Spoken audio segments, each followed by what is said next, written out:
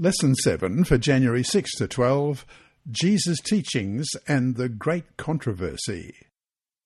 Sabbath afternoon, February 6. Before we start, let's pray. Our Heavenly Father, we thank you for the life of Jesus here on earth, but we thank you for his overall life where he was involved in the creation, but he provided the recreation with the salvation that he brought through his life and death here on the earth. And Lord, as we study the conflict that occurs between Christ and Satan in the life of his ministry today, through this week, we pray that your Holy Spirit will guide us and bless us. In Jesus' name, amen. Our memory text this week is Matthew chapter 11 and verse 28. Come to me, all you who are weary and burdened, and I will give you rest. Let's read that again, Matthew 11:28. Come to me, all you who are weary and burdened, and I will give you rest. When we think of the Great Controversy theme, we tend to think of it in grand, overarching terms. That is, it's a big picture view. It can be called a meta-narrative, a story that covers and explains a large portion of reality, as opposed to a local narrative or story that explains something much more limited in scope. For instance, Paul Revere's famous ride is a local narrative, in contrast to the much grander and larger one of the American Revolution itself. And yet, however grand and all-encompassing the Great Controversy theme is, and however immense the issues, it is played out daily here on earth in our own lives, in how we relate to God, to temptation, and to others. Just as people's daily existence is impacted, sometimes to a great degree, by the grander and bigger events of politics and economics, each of us faces the same from the Great Controversy as well. In this week's lesson, we will look at some of Jesus' teachings on very down-to-earth and practical matters as we struggle to know and do God's will amid the Great Controversy.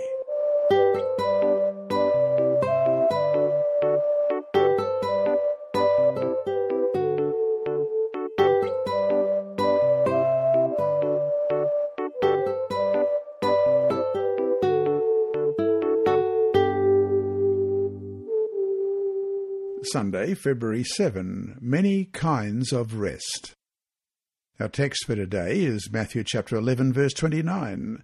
Take my yoke upon you and learn from me, for I am gentle and lowly in heart, and you will find rest for your souls. Question: how does taking his yoke bring rest to our souls?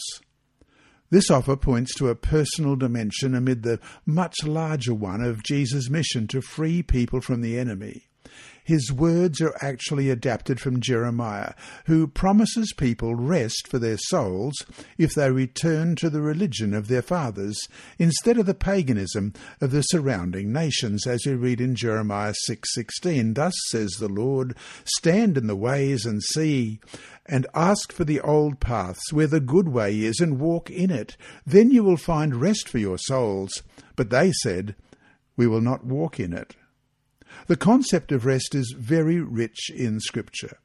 It starts with God himself. He rested when he finished his work of creation.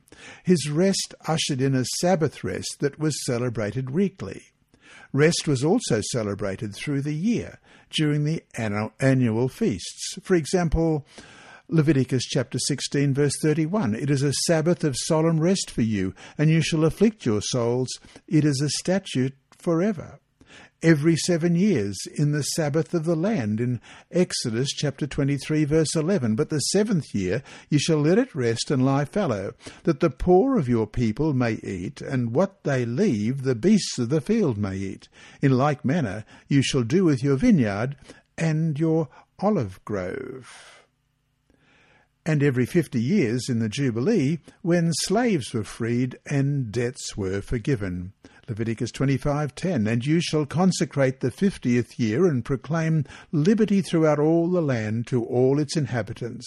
It shall be a jubilee for you, and each of you shall return to his possession, and each of you shall return to his family. Rest could be appreciated when God was present with his people, as in Exodus chapter 33, where there was neither adversary nor evil occurrence, as we read in 1 Kings 5:4, nor an enemy in Deuteronomy 25. Rest was enjoyed in the land that God gave his people in Joshua chapter 1, especially when the people returned from captivity and exile in Jeremiah 30. Rest was also shared in hospitality with strangers in Genesis 18 and enjoying stable family life in Ruth chapter 1 and Proverbs 29:17. However, rest is absent for God's people in captivity. Rest escapes the wicked, who, like the troubled sea, cannot rest. The only rest that such people can look forward to is death and the grave, as expressed in Job in several places. Revelation 14:11 also has a powerful warning about rest for those on the wrong side of the great controversy in the last days. Revelation 14:11, and the smoke of their torment ascends forever and ever, and they have no rest day or night who worship the beast in his image, and whoever receives the mark of his name. The rest Jesus offers is a very generous package. It includes the gift of the Sabbath, allowing us time out with the Creator. Christ's offer of rest recognizes our lost condition and restores us in every way. And when we slip up, as we do, we still have the assurance of a place of rest at our Saviour's side. And so to finish today, what are ways, besides the Sabbath, that we can learn to enjoy the rest that God offers us? How do we find rest for our souls in Jesus? Let's look at Romans chapter 4, verses 1 to 6 to finish today's study. What then shall we say that Abraham our father has found according to the flesh? For if Abraham was justified by works, he has something to boast about, but not before God. For what does the Scripture say? Abraham believed God, and it was accounted to him for righteousness. Now to him who works, the wages are not counted as grace, but as debt. But to him who does not work, but believes on him who justifies the ungodly, his faith is accounted for righteousness, just as David also describes the blessedness of the man to whom God imputes righteousness apart from works.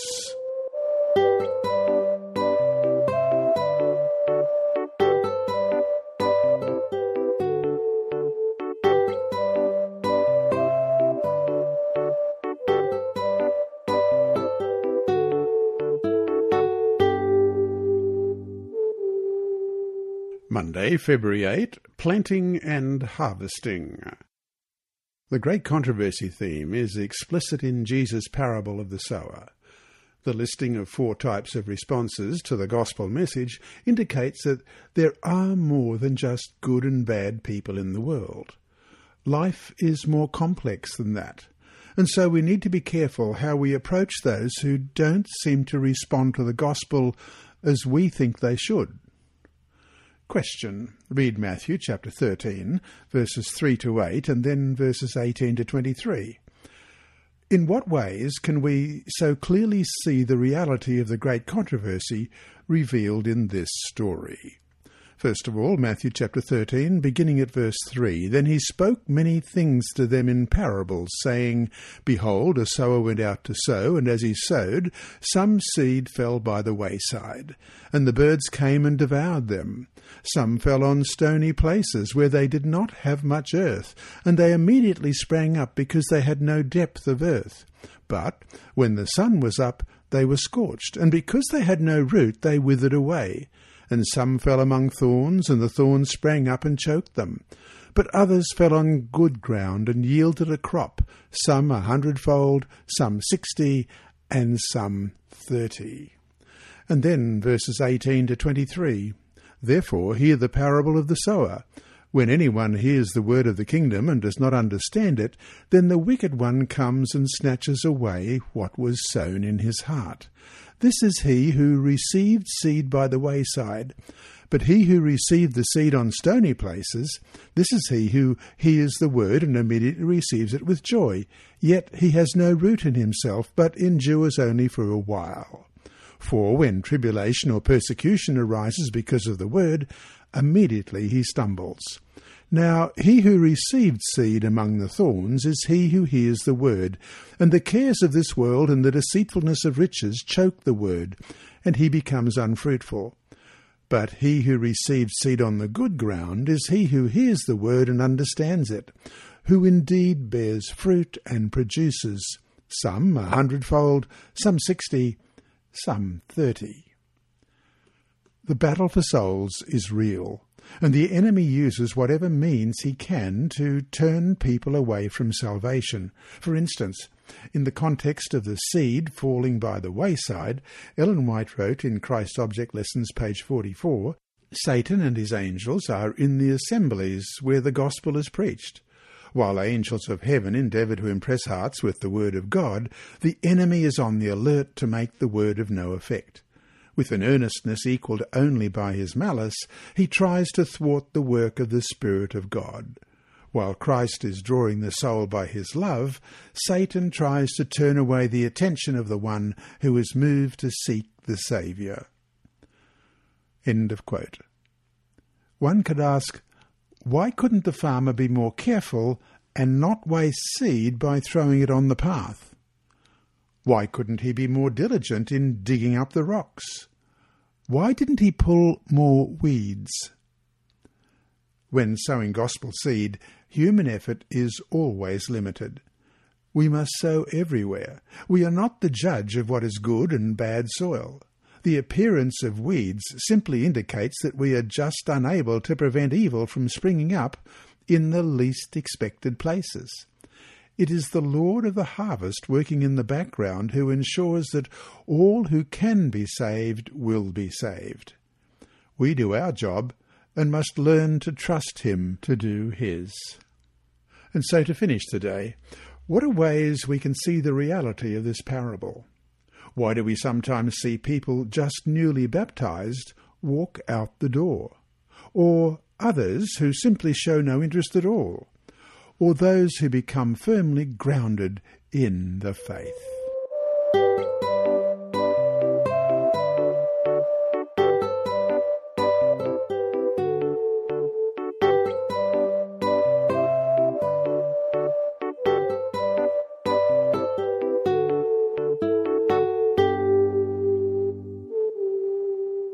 Tuesday, February 9, Building on Rock. The issue of where we stand in the cosmic struggle that unfolds around us is made more personal in the parable of the man building a house on the rock. Question. Read Matthew chapter 7, verses 21 to 27. What is so frightening about this parable? Matthew 7, beginning at verse 21, Not everyone who says to me, Lord, Lord, shall enter the kingdom of heaven, but he who does the will of my Father in heaven.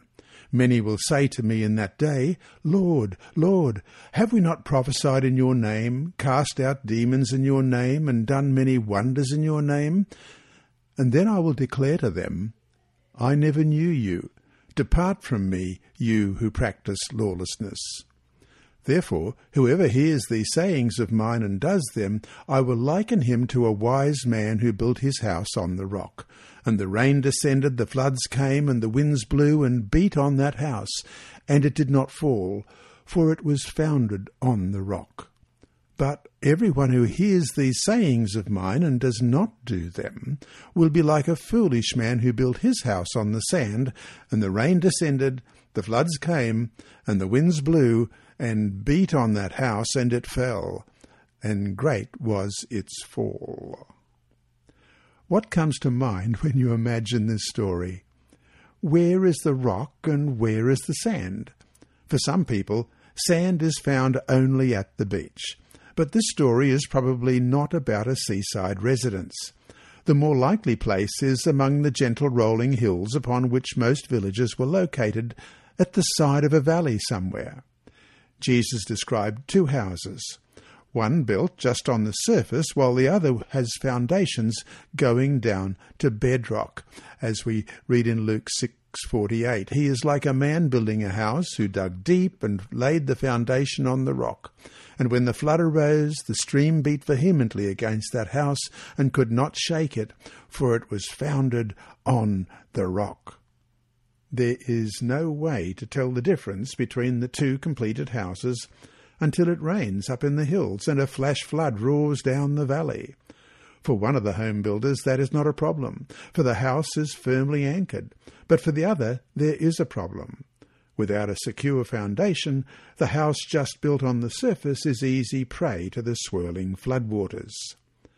Jesus shared this parable because he knew how much we fool ourselves.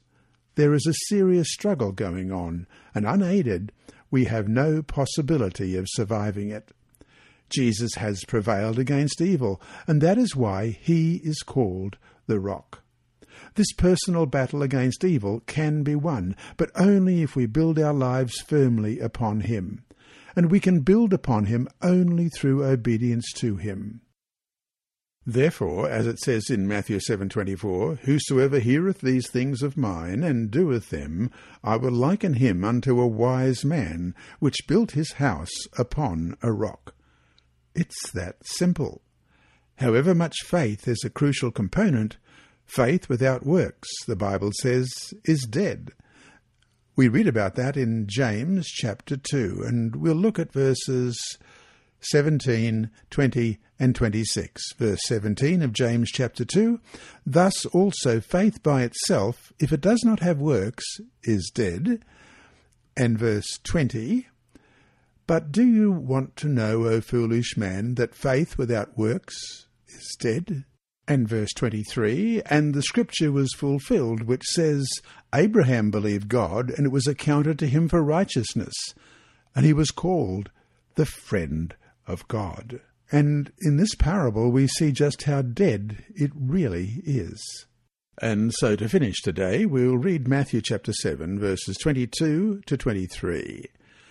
"Many will say to me in that day, Lord, Lord, have we not prophesied in your name, cast out demons in your name, and done many wonders in your name? And then I will declare to them, I never knew you. Depart from me, you who practice lawlessness." Casting out demons in Jesus' name, or making prophecies in his name, all reveal some kind of faith held by these people. And yet, what was their fate? Ask yourself, upon what foundation is your house built? And how do you know the answer?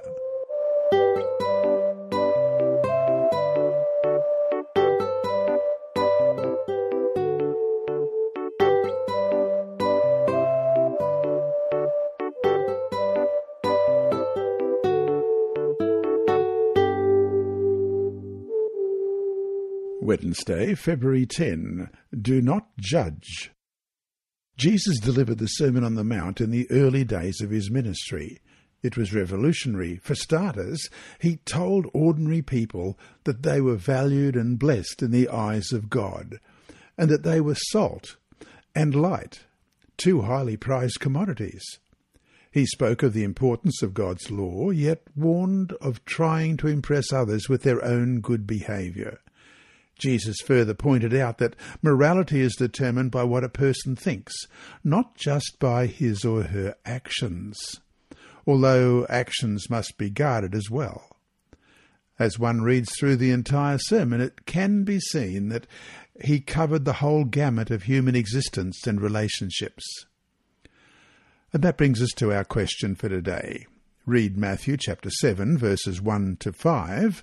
In what ways is the reality of the great controversy revealed in these texts? That is, how is the interplay between good and evil manifested here? Matthew chapter 7, beginning at verse 1. "Judge not that you be not judged. For with what judgment you judge, you will be judged. And with the measure you use, it will be measured back to you.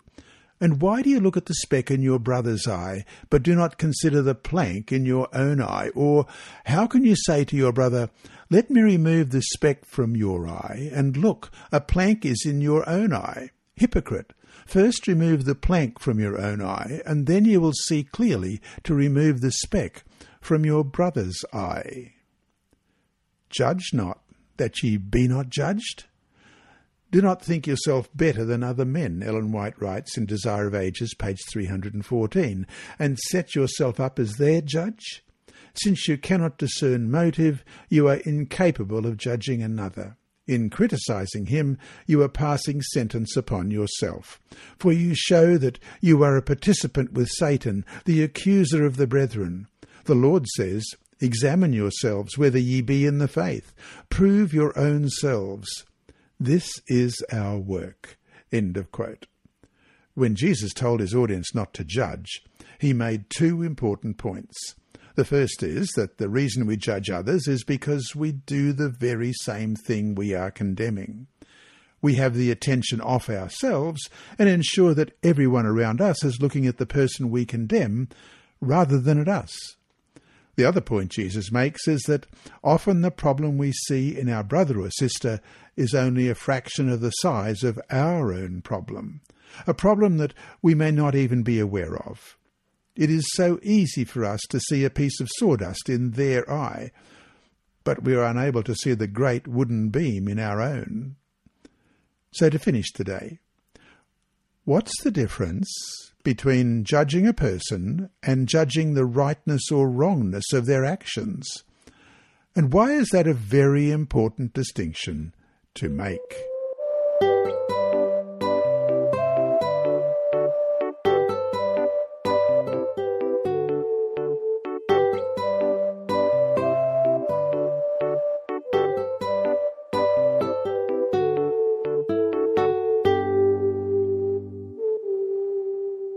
Thursday, February 11, I am with you always.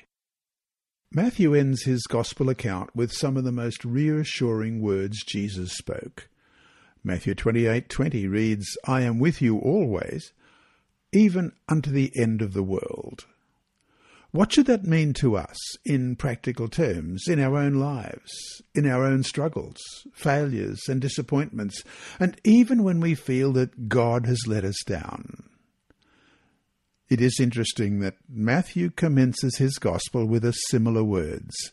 After listing all the forebears and the account of an angel visiting first Mary, then Joseph, Matthew explains that the baby to be born would be called Emmanuel, God with us.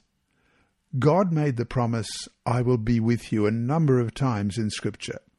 He promised to be with Isaac in Genesis 26, with Jacob in Genesis 28, with Jeremiah in Jeremiah chapter 1, and with the children of Israel in Isaiah 41 and 43.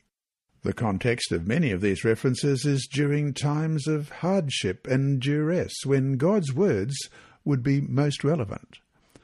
A parallel verse uses similar words in Hebrews 13, verse 5. I will never leave you nor forsake you. Just a few verses later it adds, Jesus Christ is the same yesterday, today, and forever in verse 8. This promise, too, is repeated a number of times. It actually comes from the occasion when Moses hands leadership over to Joshua, and that's recorded in Deuteronomy 31, verse 6 and 8. Be strong and of good courage, do not fear nor be afraid of them, for the Lord your God, he is the one who goes with you. He will not leave you nor forsake you. And the Lord, he is the one who goes before you. He will be with you. He will not leave you nor forsake you. Do not fear, nor be dismayed. And God repeats the phrase to Joshua after the death of Moses. I will not leave you nor forsake you in Joshua 1:5. When David passes on the kingdom to Solomon, he likewise tells Solomon that God will not leave nor forsake him in 1 Chronicles 28. Jesus, who never changes, who is always with us, gave strong assurance to our forefathers of the faith. They faced hardship and trial, or were about to embark on the greatest challenge of their life, yet they were assured of God's continued presence. To the Church of Christ at the end of time, these assurances are significant. Jesus' promise of being with us to the very end is in the context of making disciples by going, baptizing, and teaching. So that is where the focus is, on the joy of rescuing people from ending up on the losing side in the great controversy.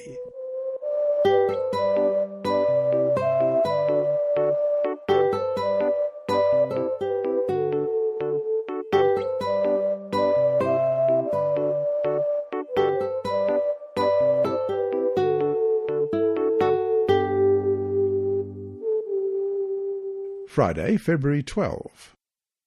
Author Leon Whistletier wrote about what he said was one of the saddest stories in the world.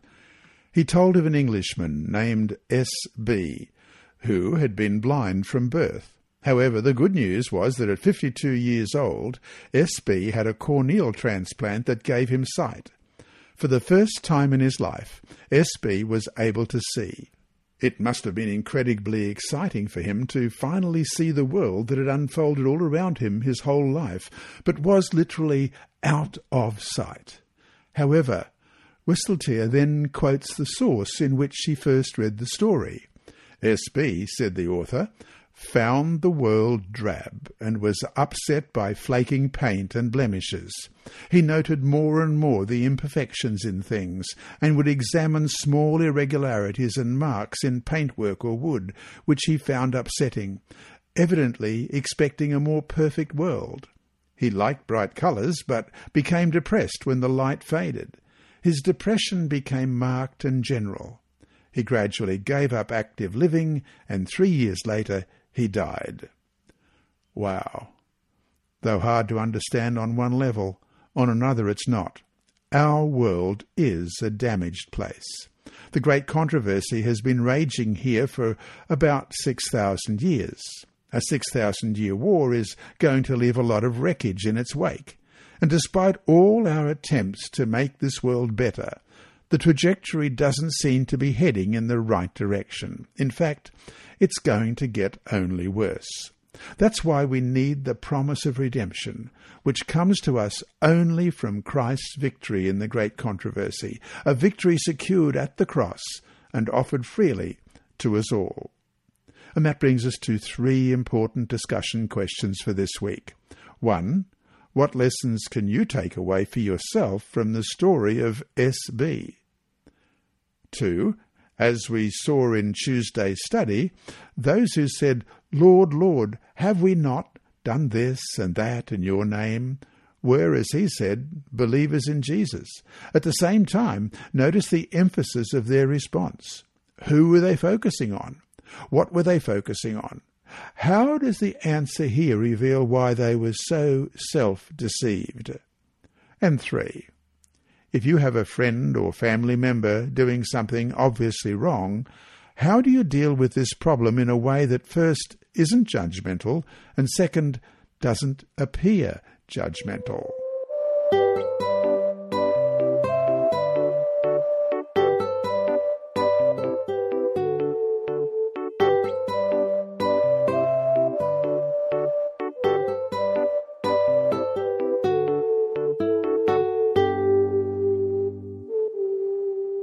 Inside Story. Our mission story this week is titled The Great Controversy in the Drug Dealer's Home. Lewis belonged to a rock band in the Brazilian city of Jequié. He and his friends often indulged in harmful drugs in their search for pleasure. One day, while in the home of a drug dealer, Lewis found a copy of The Great Controversy. After leafing hurriedly through the book, he asked permission to borrow it. Lewis found the subject intriguing. While he and his friends smoked marijuana, they took turns reading the book aloud to each other. Some of the guys liked what they read. Others did not. Floris Valdo, a spiritualist, especially enjoyed the book. One day, 3 of the friends climbed a hill, then sat down to smoke and read the Bible together with The Great Controversy. Suddenly, Floris Valdo began to shout, "I don't want the Bible." Recognizing that Floris Valdo was possessed by an evil spirit, the other friend ran away in fright. But Lewis kept on reading. He paused only long enough to ask his friend to think on the name of Jesus. Soon the evil spirit left him. Realizing that his friend needed help, Lewis persuaded Flores Valdo to go with him to a Seventh-day Adventist church. While there, both young men enjoyed a sermon preached by a lay member. Later, they attended an Adventist youth camp, where they studied the Bible with other young people and gave themselves completely to Jesus. Unable to keep his new joy to himself, Lewis sent a copy of The Great Controversy to his cousin Thomas, a journalism student studying in the coastal city of Salvador. Being an avid reader, Thomas sped through the book with mounting interest. About halfway through, he felt condemned because of his sinful life, but he couldn't put down the book until he found out how the story ended. His conviction only intensified as he read the final chapters.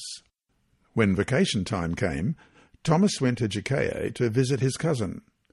Lewis told Thomas much about his new faith and took him to church. Gladly, Thomas accepted Jesus and his promise of forgiveness. But he now faced another conflict. His girlfriend was against his interest in religion. One night, while staying in the home of an aunt, Thomas dreamed he saw Jesus veiled in brilliant light. The next morning, Thomas gave his life completely to Christ. His habits changed, he broke up with his girlfriend, and began preparing for baptism. Lewis rejoiced to see his cousin and several members of his rock band baptized. 10 people were baptized as a result of the working of the Holy Spirit through a copy of The Great Controversy found in the home of a drug dealer. Today, Flores Valdo, the former spiritualist, serves God as a literature evangelist, and Thomas became a Seventh-day Adventist minister. That story comes from Neville Gorski, the former Director of Education in the South American Division. This week's lesson has been read by Dr. Percy Harold in the studios of Christian Services for the Blind and Hearing Impaired. It is brought to you by the Sabbath School Department and through the services of Hope Channel. Remember, God is always faithful.